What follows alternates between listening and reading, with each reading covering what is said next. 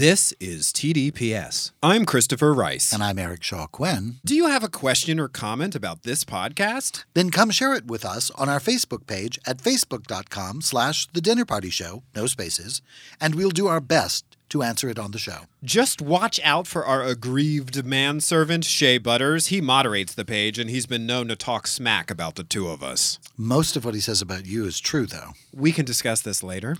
That's right, at facebook.com/The Dinner Party Show. No, I meant in the car.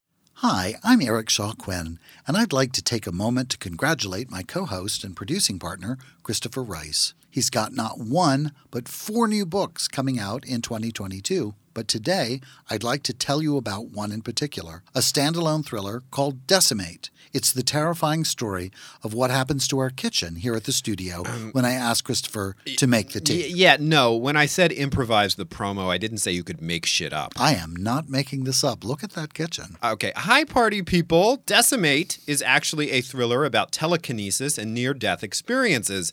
The page-turning tale of a woman who becomes convinced her brother is being held hostage by a supernatural force following his death in a fiery plane crash. It has nothing to do with tea or our kitchen, and you can pre-order it on Amazon now. And while it is spine-tingling and terrifying, it is nothing compared to what I'm going to have to order off of Amazon to clean up that kitchen. Will you shut up about tea and our kitchen? Oh, I never shut up about tea.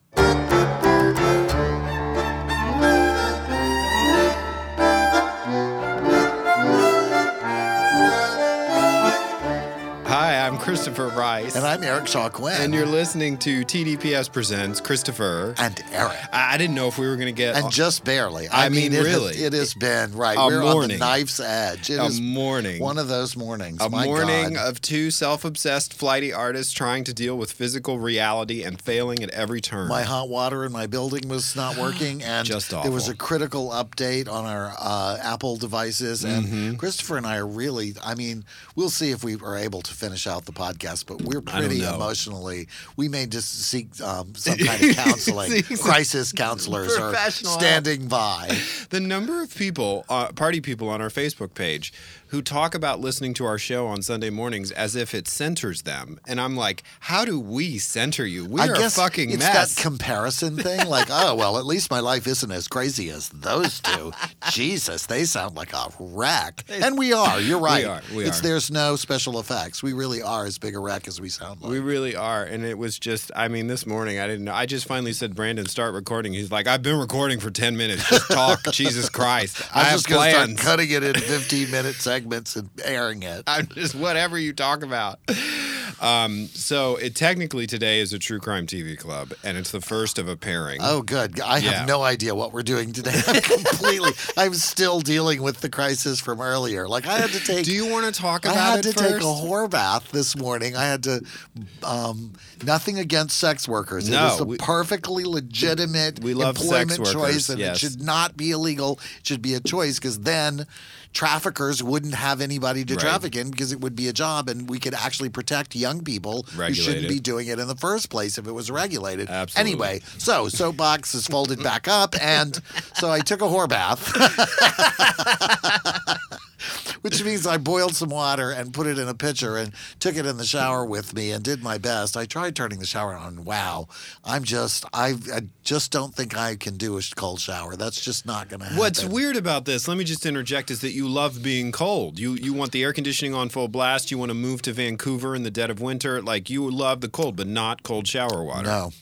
Like, I am not a polar bear. I'm not one of those people who's going to go dive into ice cold water. That is just not. Well, you don't even like to go outside. Of course not. Well, they could fill a hot tub with ice cubes and why. It's just not happening. They don't need to because it's not happening. We don't need to work that out. Yeah. But I just really I brush my teeth with hot water. I literally don't use cold water for anything except to get soap suds to go away.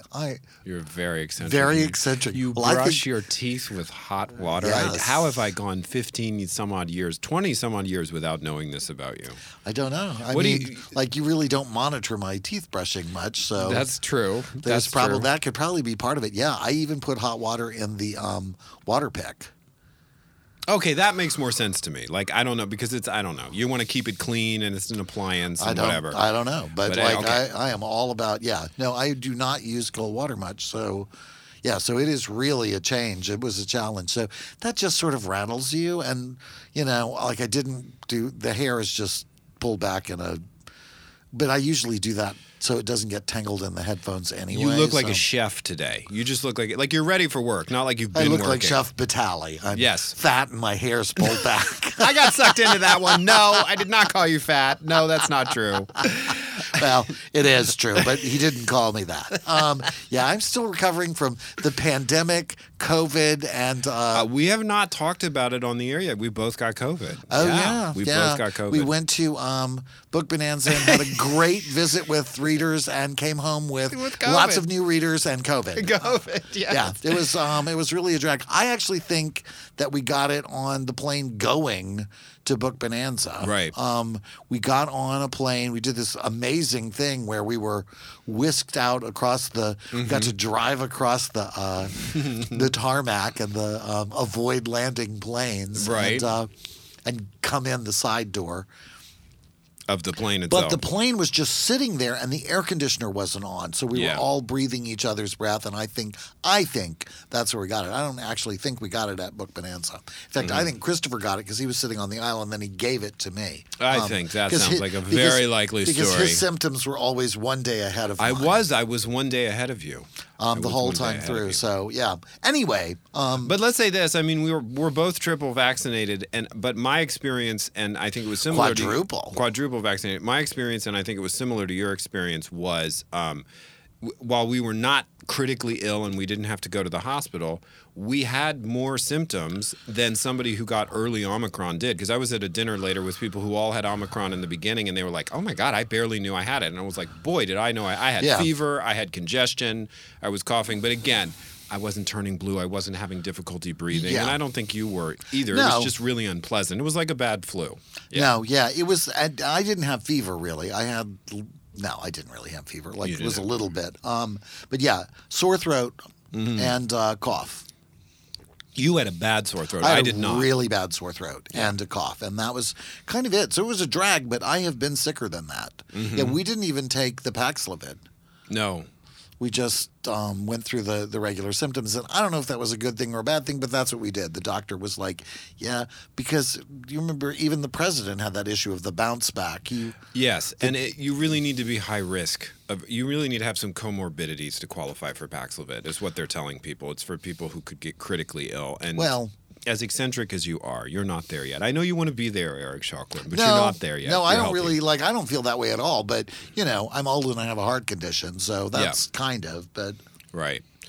But we recovered and. But we ate a lot of noodle soup and crackers and grilled cheese sandwiches in the meantime. And so, there's that. And then there was being at the conference. And then there was being in pandemic. And then since I had my appendicitis last year, I put on a bunch of weight. So, I'm kind of at a place where I could stand to, I could miss a few meals and it would not be a tragedy. Okay, well, we're not going to do a starvation thing. No, we're not doing that. That's I don't want to do it because that doesn't work. But you know what I mean. It's not healthy. But I think that. So it's very Mario Batali around here today. It is. It's very. The thing that I love. The thing that I love. Without the molestation. Right. The thing that I love, I'm going to try to get this in before we do our True Crime TV Club. Some people call it a French bath, which is vaguely insulting to the French. There was a politician's wife who did that in France. They appeared at something and she said, well, my schedule is so tight, I only had time for a French bath, meaning she washed her armpits in the sink. Wow. And the French were not happy about that.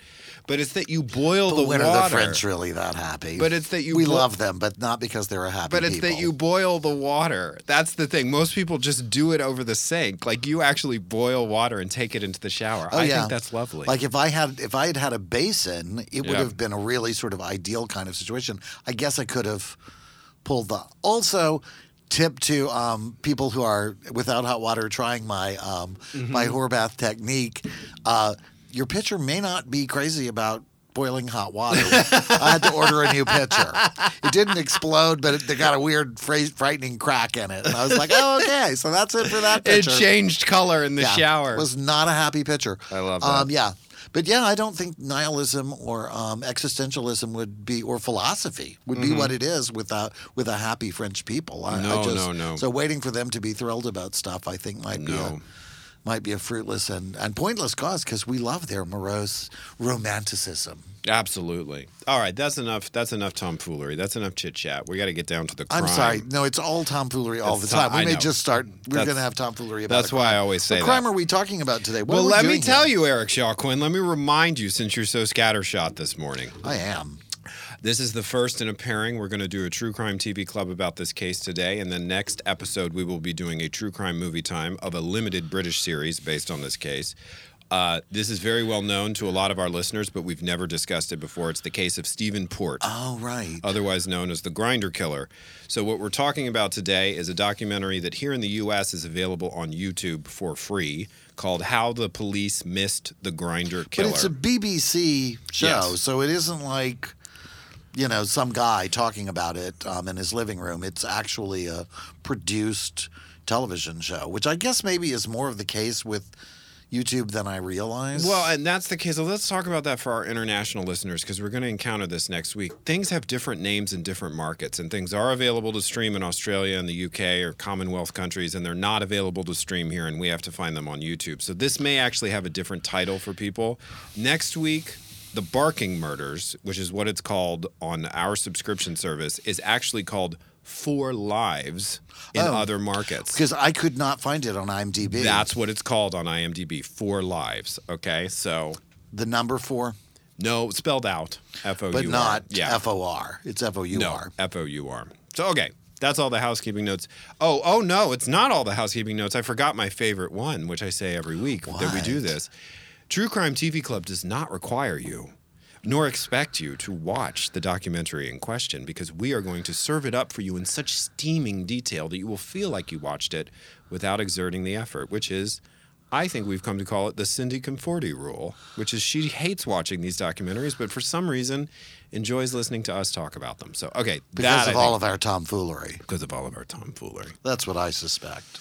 Absolutely. All right. And I guess the ship has already sailed on people seeing your billboard across from Penn Station. I feel like they're sick of hearing me talk about it. Well, it probably was like yesterday or day before. They can't go into the city and see it. But maybe if you're coming out of Penn Station, look over at the Amazon I think it's going to be sign. up there for a while. It's a digital billboard, so it alternates. So it's every 5 to 8 minutes, it's there for 5 seconds. So if you want to go and take a picture in front of it, that's what you need to know. I was on the treadmill at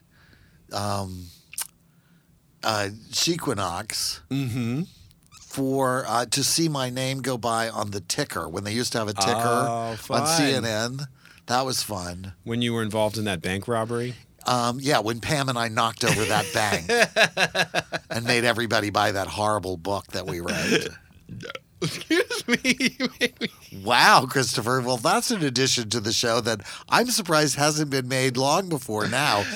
Being friends with Christopher is like being friends with Barney on The Simpsons. Not the big purple dinosaur, but the burping drunk. The burping drunk you. at the bar whose lips actually blow with the breeze of the bar. Yeah, Christopher is he loves carbonated water, and then he is a major belcher. And I'm really surprised that in all these years, I think that's the first time we've actually captured one. Here's what I found out. Do you want to know what I found out? We just recorded in this here studio the audiobook for Sapphire Spring, which is my second Sapphire Cove novel, and the director said, after a day of recording, maybe this happened to you when you did Blood Communion for Mom, you have ingested or you have taken in so much air that you just start to burp at the end of the day, and in the recording they say just let it fly. We'll cut it out, but because if you fight it, it will be worse. So for me, already being burping inclined, it got a little gassy in here around 3 p.m. every day. Christopher used that as his excuse to belch like Barney on The Simpsons. Like, I talk more than anybody I've ever met in my entire life, and I don't burp hardly ever. So. You have a very interesting stomach. You have a stomach, like the fact that you don't burp. Period. And we're using the interesting word in a sort of pejorative sense. It's not really actually interesting. It's just sort of, as in, not typical. Yeah. Yeah, no, there's not really anything all that usual about me. No, there isn't. Not a very usual person. Very not usual, Eric Shaw Quinn. All right, are we gonna do True Crime TV Club or not, or do we have more eccentricities to talk about? I think we should just dive right in.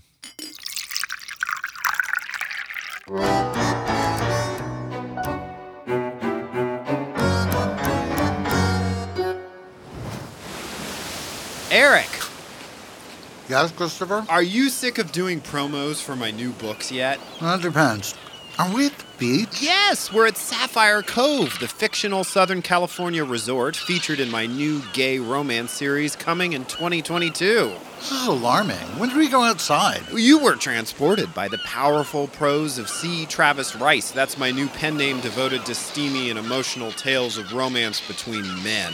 Yeah, no, that's not it. I was about to eat a sandwich in the studio, and now I'm being harassed by seagulls. Brandon, get rid of the seagulls, please. Oh, that's much better.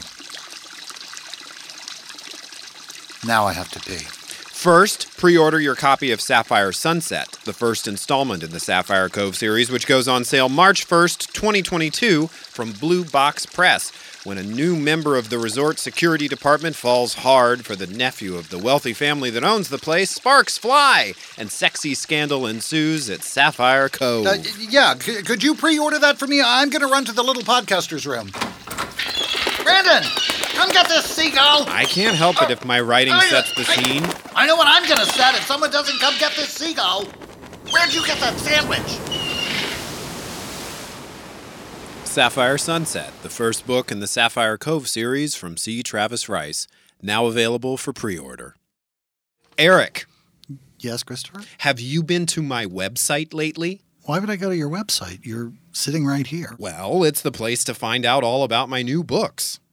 Why would I go to your website for that? Again, you're sitting right here. All right, well, for people who aren't right here, ChristopherRiceBooks.com is a great place to get information about my new releases. Which you'll give me copies of because I'm sitting right here. Yeah, maybe. But for those who aren't currently sitting in our studio on the Sunset Strip, check out my website, sign up for my mailing list, and check out all the posts on my blog where I talk smack about Eric Shaw Quinn. What's smack? Shut up and read this new book I wrote. Fuck that and fuck ChristopherRiceBooks.com. This ad did not go as planned. This was an ad?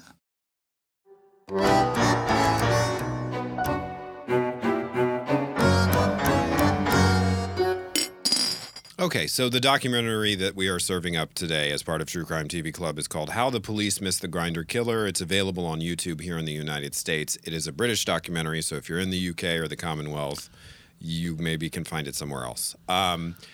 As you were saying before we came back, this is very to the point. There's no mystery. There's no setup. They tell you who the killer is from the gate. It is very much because ultimately, and you'll see as this unfolds, this doesn't really turn out to be as horrific as this is and as terrible as this crime was and as brutal as it was to these young men and to their families.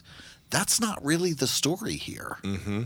Absolutely. This is very much, it reminded me of the story of the killings in Sydney, the Manly Beach killings Yes. that we did a few episodes ago. Deep Water, I think, is the name of one of the specials on it we covered. Yes. Yeah, it's just it ultimately became a story about the investigation and the nature, the way the investigation went, or at least that's how it played for me. Anyway, we'll get into it, but I think you'll see what I mean as we go along. So a 911 call, well, excuse me, I shouldn't have written that because it's not 911. It's 999. 999. Emergency Services, I believe, is what they call it in the UK. It comes in, it summons the cops to an address, 47 Cook Street, which is a block of flats in East London. The caller is claiming there's a collapsed young man outside the address. The date is the 19th of June, 2014. And the call is from a man named Stephen Port. And again, they tell us right up front that Port has date raped and murdered this man and dumped him outside of his own door, I believe it was, and is lying to the police saying that he came home from work and just found this man collapsed on the cobblestones outside. The man is Anthony Walgate. Cobblestones? I just threw that detail Yeah, in. this was like a council flat. Like, there weren't cobblestones within 100 yards of this place. Although there was the churchyard, so there might have been some over there. But, Right, we're going to get to some but gothic. not outside his apartment. The police constable who arrives notes that there is suspicious bruising and blood on the torso of the young man. His name is Anthony. Is that right? There's some. We're going to get into that later in our coverage of this, but the pronunciation of this man's name becomes Anthony. Yeah, they were calling him Andy, I think, or Antony. They kept calling him Antony. Did he? Yeah. Whatever. It pissed the mom off. So, after questioning Stephen Port at the time, the cops let him go, accepting fully this claim that he just found this body after returning from work at the late shift. We meet Anthony's mom, Sarah. She is what I would call a firecracker. She adored her son. I am telling you, she loved that kid. She loved every sequin and every feather and every. She had she made a scrapbook of him called All About Me. Yeah, and he wanted to be in fashion, and he was, I think, studying. He was in school to be a fashion designer. Yeah, he was very much. It was all about that for him, and he was very true to himself, and she was very supportive of who he was. He was a very, very, very out gay young man who was who was all about fashion and being who he was. And proud, indeed. So she's on holiday in Turkey when she gets the news. She has her phone turned off, and when she turns it back on, she's just deluged with text. She finally speaks to one of her relatives. I think she speaks to her other son, and he gives her the news. She contacts the police and is given absolutely no information about the death of her son. She points out... I mean, like, nothing. Nothing. Like, even the stuff that would seem obvious and that they can't answer any of her questions. He's just been found dead. She points out that he hasn't been beaten up or stabbed based on what she's been told, and they confirm that, and they don't seem to think that that's suspicious. Like, why would he just be dead outside of this building with only this sort of vague bruising? And I want to pause for a second here to say that my favorite part, this is true again, it will be true again in next week's True Crime Movie Time, and it's certainly true here. The most British part of this entire two-part special pairing, true crime extravaganza, the most British part of the whole thing is every single solitary mourning, traumatized relative's first reaction to hearing about the loss of their loved one is barking. What was he doing in barking? Like, not that he's dead, but that he was in barking. That's the thing that really trips people out. Right. I heard that and I thought, oh, God, I love these people. These are my people. That's barking. Really true. What was he doing in barking? Every person says it. Right. So here's the thing, and this is going to become a trend with the cops. She says, his phone is missing. Why don't you track his phone? And they say, it's too expensive. And we're going to hear that a lot. Every time the family members ask for some basic thing, something that we would take for granted. And the death isn't suspicious, so there's no reason to do a big investigation because this is, So, okay. A week after Anthony's friend's death, reading my notes too quickly there. A week after his death, his friends reveal that he had hooked up with a gentleman named Stephen Port. Remember him from the very beginning? But he was using a fake name, wasn't he? On an escort website. So I think they were both using fake names. Wasn't that it? Yeah. But so it wasn't Stephen Port, but they had his picture and they had, it was really, they had all the information that the police needed to really zero back in on the guy who had called this crime in to begin with and said he just discovered him on the front porch and had no idea who he was, when in fact they had to, they already knew that was who he was going to meet. Exactly. So Port is arrested for lying to the cops about not knowing Anthony, and he admits he hired him as an escort, but his story now becomes Anthony died of a self-inflicted overdose. That Port Overdose. I'm sorry, my Mr. Ed was coming out. My inner Mr. Ed.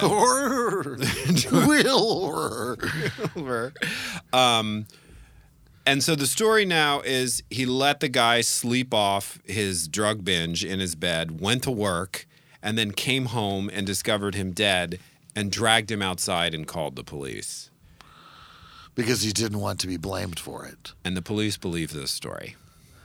Which is like, and the police are like, oh, well, all right, that makes sense. He's released on bail. During this time, they take his DNA, the special notes. During this time, Sarah also has her son's computer and offers to give it to the police and says you can compare it to Port's computer, which they apparently had or had the ability to get as a result of his arrest. They had both. The police actually came and took it. So they refuse, again, because they say it's too expensive. And it's not a suspicious death. There is somebody lying about dragging a dead body outside of their house and leaning it up against the wall and phoning it in and saying he found it there, but there's still nothing suspicious to the Dagenham Barking police force that are allegedly investigating this crime. And again, because there's no attempted suspense in this special, not faulting them for that, because it's about, as you said, it's an analysis of something different. That's the title of it, is how they missed it. If they had gone on Port's computer at the time, they would have found searches for date rape drugs, videos of unconscious boys being raped. These were literally the search terms he was using. They would have found actual videos of unconscious boys being raped. Some of them by Stephen Port, who videotaped himself raping unconscious boys. And they would have then discovered that the day after conducting these internet searches is when he hired Anthony. But they don't learn any of that because and they don't. Apparently, it's too expensive. There is an enormous amount of drugs and drug paraphernalia in Stephen Port's house, and I have to say, I don't know about you, but I don't remember them ever mentioning finding it. We find it because we find out later from a neighbor that they saw it, and you're right, the cops don't say anything about it. The guy was the neighbor was so horrified that he never came. They were sort of friends, and he never came back for a visit, right? Because he was so horrified by how massive this collection of sachets of white powder and little brown bottles that he found in this huge Tupperware container, right, in the middle of the room. And it was like, no, they didn't find that, but they did take his computer. They just didn't look at it at all. So now we get a little bit of Port's biography. He was born in 1975 in the South End of London. His family moves to Dagenham in East London. He's bullied at school. He was a loner who went on to become a chef. And in 2005, Ryan Edwards, his neighbor, got to know him, and Ryan is interviewed. And the neighbor says that it was just one young boy after another into his home. And this is when, if you are a gay member of the audience, as we are, you get to hear a scientific analysis of the word twink, which is really amusing. Yeah. But they also do it in court. But he also adds, the neighbor does, that these are vulnerable young men, that they don't seem to be have regular homes, that they're maybe runaways. Part of the vulnerability is that they're youth. Yeah, right. Like part of what he's taking advantage of, part of what he seemed to be attracted to with younger people was his ability to dominate them. Right. Because they were younger. And as Ryan meets some of these young men and talks to them alone, they relate that Port mistreats them, that he has a violent, abusive character, and one boy even claims that Port shoved him into a television and shows sort of injuries. Ryan is the neighbor. Ryan is the neighbor. Did we say that before? Yes. Okay. Ryan Edwards is his name.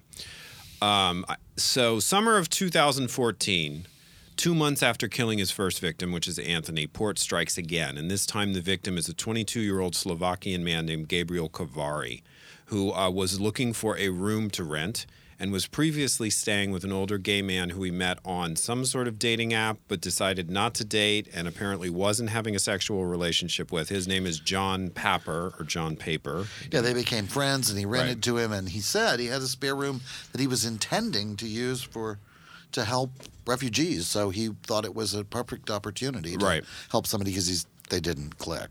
Yeah.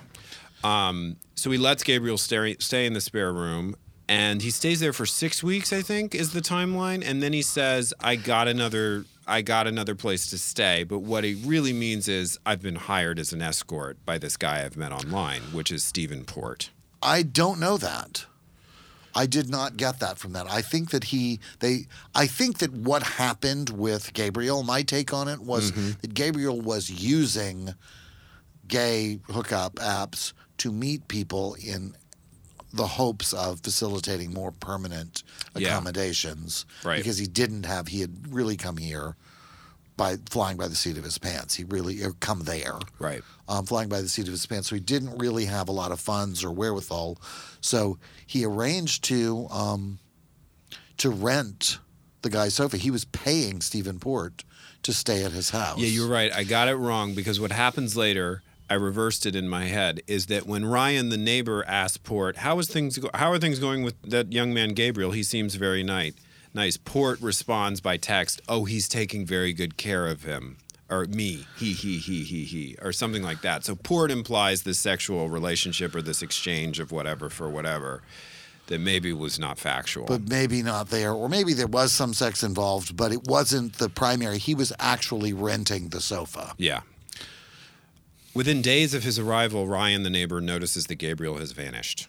He asks Port, "What's up?" Port claims ignorance and says he might have left to stay with some army guy that he was chatting with online and talking about. Then, out of nowhere, he sends Ryan, this is Port now that I'm describing, a long text saying, "I have some very bad news about Gabriel. He went back home, but when he was there, he picked up a mysterious illness and he died. And whatever you do, don't mention this on Facebook to his friends and family because they're very upset." And, of course, what we discover is that Port has killed Gabriel with GHB. He's moved his body, without being spotted, a few hundred meters away to a nearby churchyard. To a graveyard. Yeah. So this is the first of several bodies that are going to show up in this churchyard. And leans him up against the wall. And then the next day, this poor woman who was out walking her dog discovers this body leaned up against the wall in the woods. So she calls the police. Right. And they do, fuck all. And she knows, in her infinite wisdom as just a woman walking her dog, this is weird. There's something wrong with this. The guy has been positioned. He's sitting up. None of this makes sense. But the police are like, oh, it's just an overdose. Just another overdose. Yeah. Like it happens in the graveyard all the time or whatever. Yeah, it was really, they really did, like for Gabriel, they really did nothing. And so the police find John Pape, the old friend of Gabriel, the one he was staying with initially. And they show up on his door and they say, "We're so sorry, your friend is dead. Bye." And John's like, "What? This doesn't make any sense. I don't have any experience of Gabriel as a drug addict or a drug user. What's going on?" And so John is really the first one to go on the internet, the first of many that we will meet, and Google unexplained deaths in barking. And he immediately hits on Anthony's death. Who was left sitting up, Right. leaning against a wall. So, just a few hundred feet from where Gabriel was left. And then, as if that's not enough, while all this is going down, while the police are doing nothing, while John is the only one really looking into the strangeness of all of this, Daniel Whitworth, a 21-year-old, is contacted by Stephen Port on an app called FitLads. Was this an escort? This was not an escorting This was site. gay dating. This was gay dating. Port suggests they meet for a drink before dinner, just so you can get to know me a bit, so you know I'm not some psycho. Red flag. And a few days later, Barbara goes, or maybe I think a day later. That poor woman goes out to walk her the dog same again. Woman. And there is another dead body leaning up against the wall in the Can you churchyard where imagine? she walks her dog. And she is, I have to say, she was interviewed and was, I think, pretty reasonable about it, all Yeah. things considered. I would have been berserk. I would have assumed it was about me, but that's because everybody has to drink because it's about me. But like, yeah, who finds two dead bodies in your lifetime? Who isn't working in a war zone or in law enforcement? In the same location, in Yeah. the same graveyard, and she's reported both to the police. And it's like, are you guys doing anything about this? Like, Yeah. is there going to be another one tomorrow? Like, what's going on? Yeah. And the police were like, there's nothing suspicious. Still, the police still are saying that there is nothing suspicious about these deaths. There's a new wrinkle here, and this is where things get really diabolical.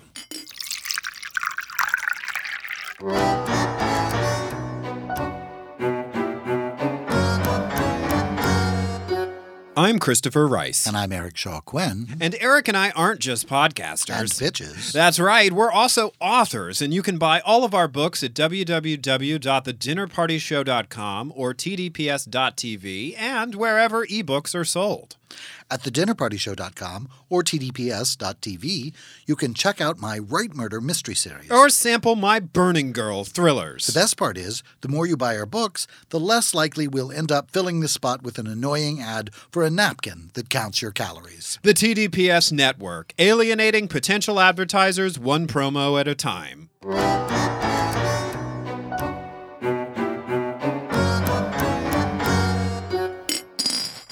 So 21-year-old Daniel Whitworth's body has been found in the exact same place in the Barking Cemetery as Gabriel's. By the exact same dog walker. By the Poor poor Barbara woman. Denham.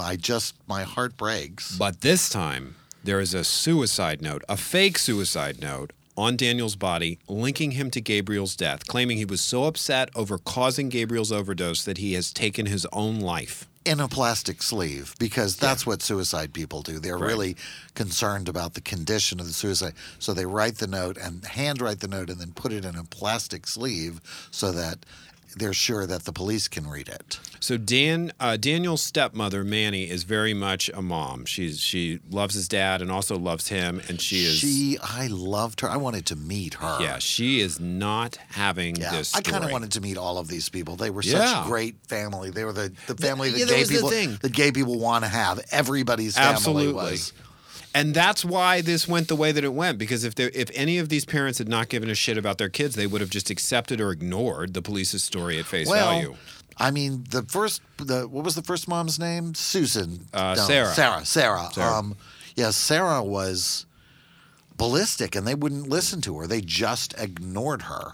And I should also say Gabriel was apparently, I think, alienated from his family in Slovakia, but he had John, who was like a surrogate father figure in London. And so they all had somebody who was advocating for them. There were people who cared about Gabriel. His ex-boyfriend stayed in touch right along as this developed. Anyway. So the police share the signature portion of the suicide note by email with Manny and Daniel's father, and they say, we're not really sure that's his handwriting. And they point out something which was like, as a writer of crime stories, you're like, wow, this is really true. They're like, we didn't have much encounters with his handwriting anymore. Everything these days is text and email. Right. And we couldn't have told you. And so they don't make a positive identification. They say they can't identify. And that will be important later. When later they're shown the note, as the stepmom points out, it refers to his family in a general way. It doesn't in any way address any of them personally.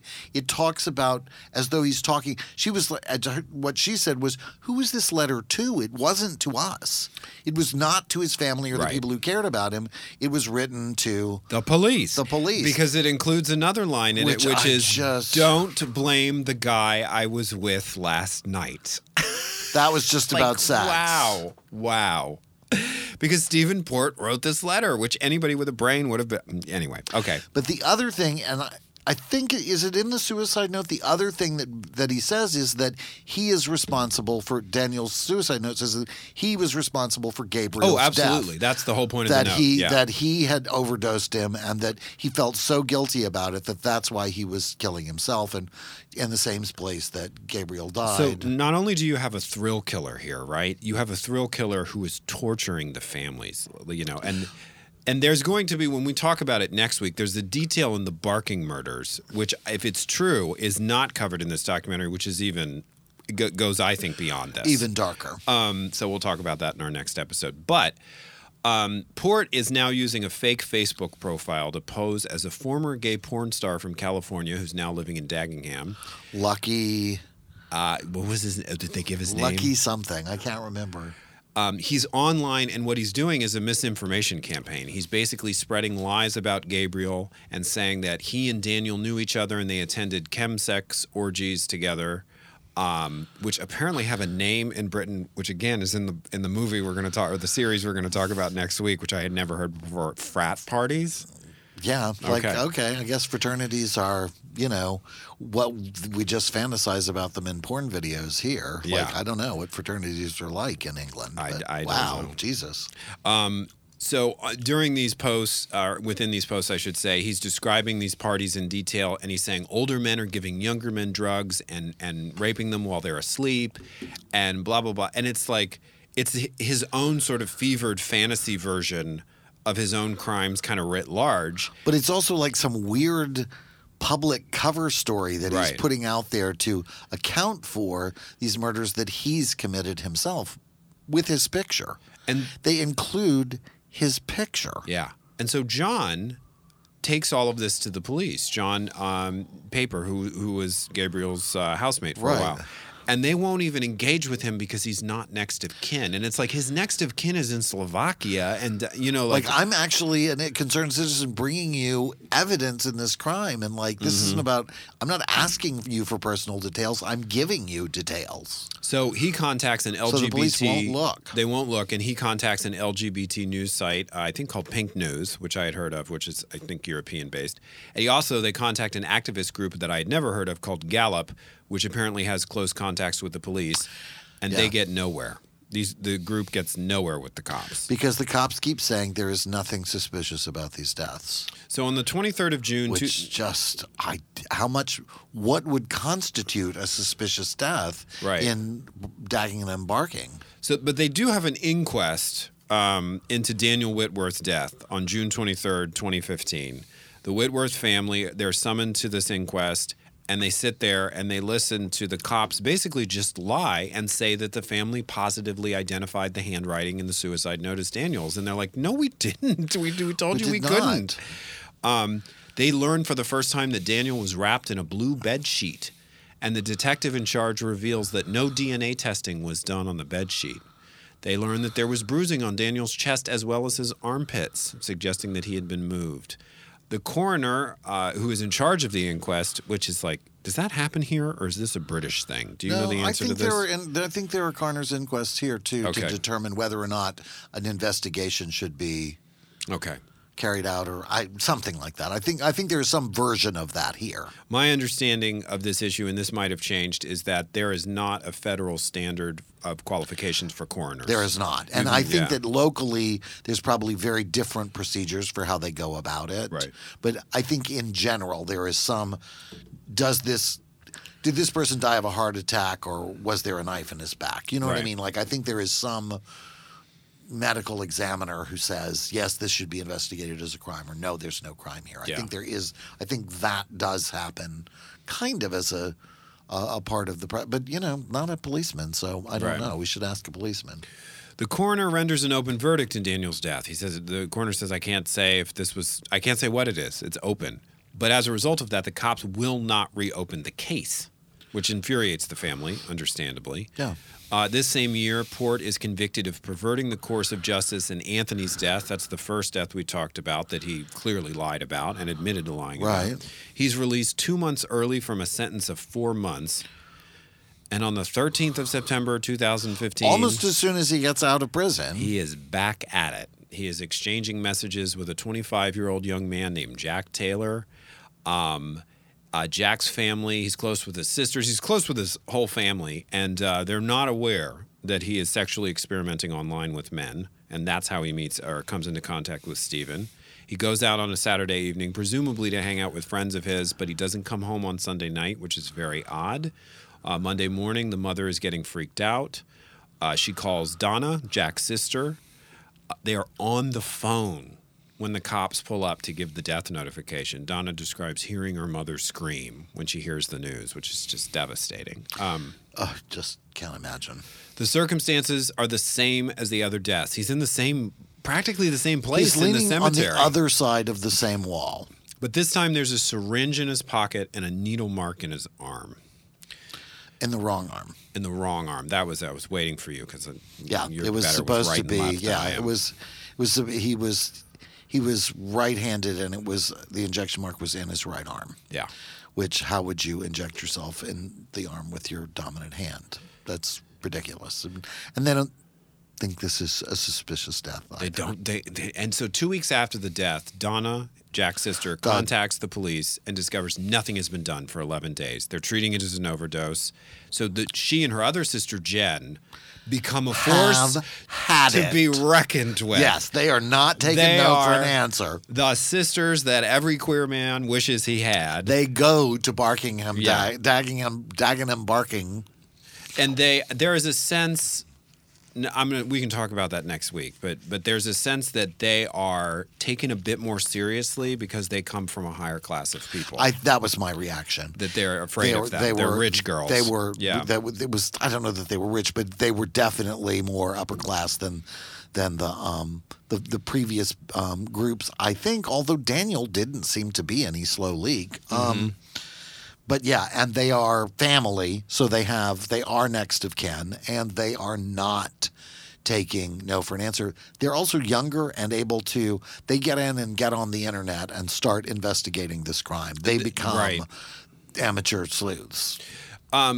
They don't let up on the cops, and so the cops are having meetings with them, and the cops say, okay, we've got CCTV footage of Jack meeting with a man, and then the footage shows the two of them parting, and Jack continues on alone, which makes no sense. So the story that they're offering is he was with this man, he left the man, and then went and committed suicide. And so they say, show us the footage. So to their credit, the cops went off and re-examined the footage, and the way I understood it is the cops come back to the sisters and say, okay, we were wrong. Well, the sisters say that they showed the sisters the footage. The sisters say, show us. Yeah. So they see her meet Stephen. Mm-hmm. They see him meet Stephen. They see Jack meet Stephen. They see them walking along, and then they show them the other guy, and they go, that's not our brother. That's a different guy. Oh, did they? Yeah. They said, you should look. Like, what if he didn't? What if he went the other way? No, it's not possible the other way. Yeah. What if he went the other way? And so the sergeant who's involved actually looks, and there they are. Yeah. They are never separated, and the other guy was a different guy. Because they weren't fucking paying attention, because they believed what they believed, and they didn't think the footage needed to be examined with a fine-tooth comb or a magnifying glass. I mean, it's the same story across 4 different murders. It's just, it's horrible. But now they've seen that it's with Stephen, and they say, well, we'll start looking for the other guy. Because the thing that the sisters said that they could not believe about the police was that the police could not be less interested about finding the guy that Jack was walking down the street with. And they were like, what do you mean you're not interested? Why have you found him? Where is he? Him alive. Absolutely, you should talk to him. He would be like, even if they did part company, maybe he said something. Maybe he told him where he was going. Maybe there was something. Yeah. Like, what the hell, man? Why would you not want to see this guy? And they are not interested in finding the guy. But once they've discovered that they were never parted, they actually look, and what do you know, without any real effort on anybody's part, he's immediately identified as Stephen Port. And on the 15th of October, 2015, 16 months after killing his first victim, Port is finally arrested for all 4 murders. The Metropolitan Police moved the case, which sounds like desperately, in a panic, moved the case to a specialist homicide unit. The trial is a year later. Port is found guilty of all 4 murders in addition to drugging and sexually assaulting an additional 7 young men. 29 different charges of murder and sexual assault. He's ordered to spend the rest of his life behind bars with their version of no possibility of parole, a life order, I believe it's called in the UK. That's it for you. See ya. So, we get it. We check in with Sarah, Anthony's fiery mother, and she just says, "I believe this was homophobia. That if these had been young women lying in this churchyard, that everybody would have moved heaven and hell." I don't know. We should talk to the families of some working class women who have died mysteriously. You know, like I don't know if that's. I had an interest. I had my own take on. Like, this is a weird. My sort of reaction to it in general was, this is a weird case of, it is still homophobia, but it's more like they were not willing to question Stephen's sexuality because of an effort not to offend. Like they were being... Like, I'm not saying they should be harder on people, but it's like they were buying into, they had developed their own, it's still bigotry, but they had developed their own stereotype of a gay man. Like, oh, gay man goes out partying and overdoses on drugs and dies. Right. They were perfectly willing to accept that as gay people, as a gay man. Like, one of my favorite lines in all of this, is one of the characters saying, and it's actually not in this part of the story, is like, and something I say all the time is, stop telling me how to be gay. Like, it takes 5 people on Queer Eye for the Straight Guy to be one gay stereotype. You know, like, there is not a particular kind of gay person. Like, we conflate those things. Like, I think there's in the gay community, there's a tendency to conflate sexual compulsivity with being gay. Like, I think that's fine. If you want to have sex at a bathhouse or in a public restroom or in a park, like, that's your thing. Like, go for it. But it has nothing to do with being gay. I'm a gay person and I have absolutely no interest in any of those things Right. At all, and nothing about them seems sexual to me or sexy. Mm-hmm. And I think that's the same case here. They have developed their own kind of bigotry around how they view gay people. Mm-hmm. And so it doesn't seem suspicious that these young gay men are going out partying and dying of overdoses. And they don't want to question Stephen's story because they don't want to be seen as being homophobic. And it works against them. I also think they're lazy, inefficient, underfunded, and badly managed. I'm not forgiving them. Let me ask you a question I've been dying to ask you. The funding thing came up so often. I don't know. You're kind of an Anglophile and very well read and know current events. What was going on financially in the UK in 2015? Because there's a mention of cutbacks at some other point. It's like, were these departments gutted by David Cameron's austerity plan? David Cameron went in and did all kinds of defunding for any kind of social program. Like, there were riots in the street after he was elected. He took people's education funding away. It was terrible. It's that belief that the government shouldn't pay for anything ever at any time, which is like, well, I'm sorry, what? What are you talking? Right. I just don't understand that philosophy, except for, selfish rich people don't want to share any of their money, which I get. I don't want to give any of mine away, so I understand that, but tough shit. So I guess that would be part of it. It did seem like a Kafka-esque kind of story. It gets dramatized better in the next week's show, but the one of the things that happened was the neighbor, Stephen Port's neighbor, right, as he began to see this being covered, and they had arrested Stephen. He'd seen them be arrested. He went to the Dagenham Barking police because he knew that Stephen had put out this fake story about Gabriel going back to he had evidence to actually present. He went to the police, and they were not interested in what he had to. He eventually found somebody who would listen to him, but he had to persist. Yeah, they were not interested in hearing from him. So it seems to have been maybe even worse than just this incredible homophobia. The tragedy of this is 3 of these young men did not need to die. No, they would be alive if somebody had done something. If somebody had done something about Anth, he would have been alive, and they refused. Yeah. So let me wrap up with what they flash on the screen at the end in the title cards. In October 2015, the Metropolitan Police referred itself to the Independent Police Complaints Commission over, quote, potential vulnerabilities in its response to the 4 deaths.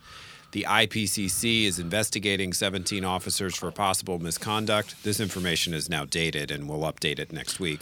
The Met has declined to comment on the specific allegations in this film as the investigation continues. The investigation was complete by the time of the movie we see next week, so we'll tell you what happened. Tune in next week to find out what happened with that investigation. The Met had said, we have not waited to enhance our understanding of drug-facilitated sexual assault. So they move it away from sexuality and say that was the crime that we didn't see Date rape the way was we the needed thing to we see. didn't see clearly enough. Officers now have a, quote, toolkit and a checklist for guidance on how best to respond to allegations. They are now, quote, trained about this type of crime with the help of LGBT organizations. Okay, that's a lot of But spend. the other thing that was just the most inexcusable about all of this was that one of the things apparently, and I will say that I have learned this entirely from watching British crime shows. Yes, but dramatized crime shows. Dramatized crime shows like Bay or many of the other ones, where it actually was, I think, a big part of the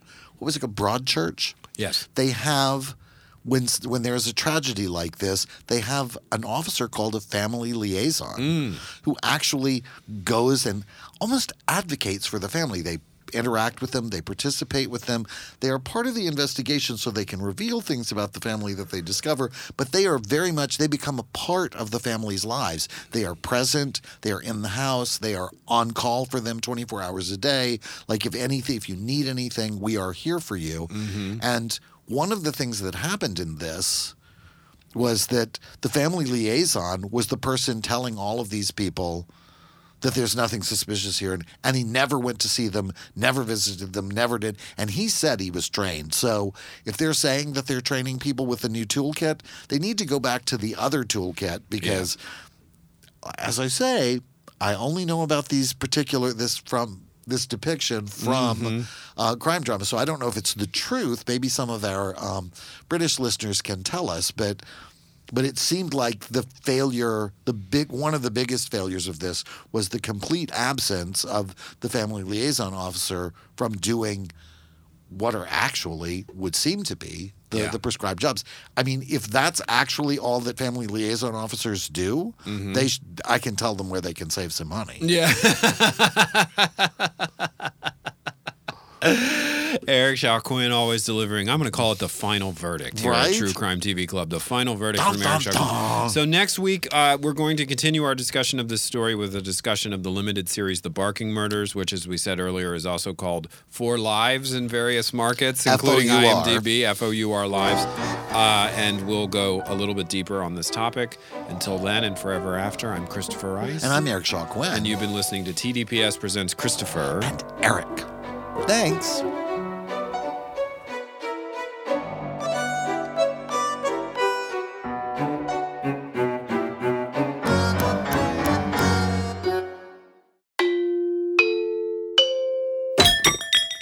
This is TDPS.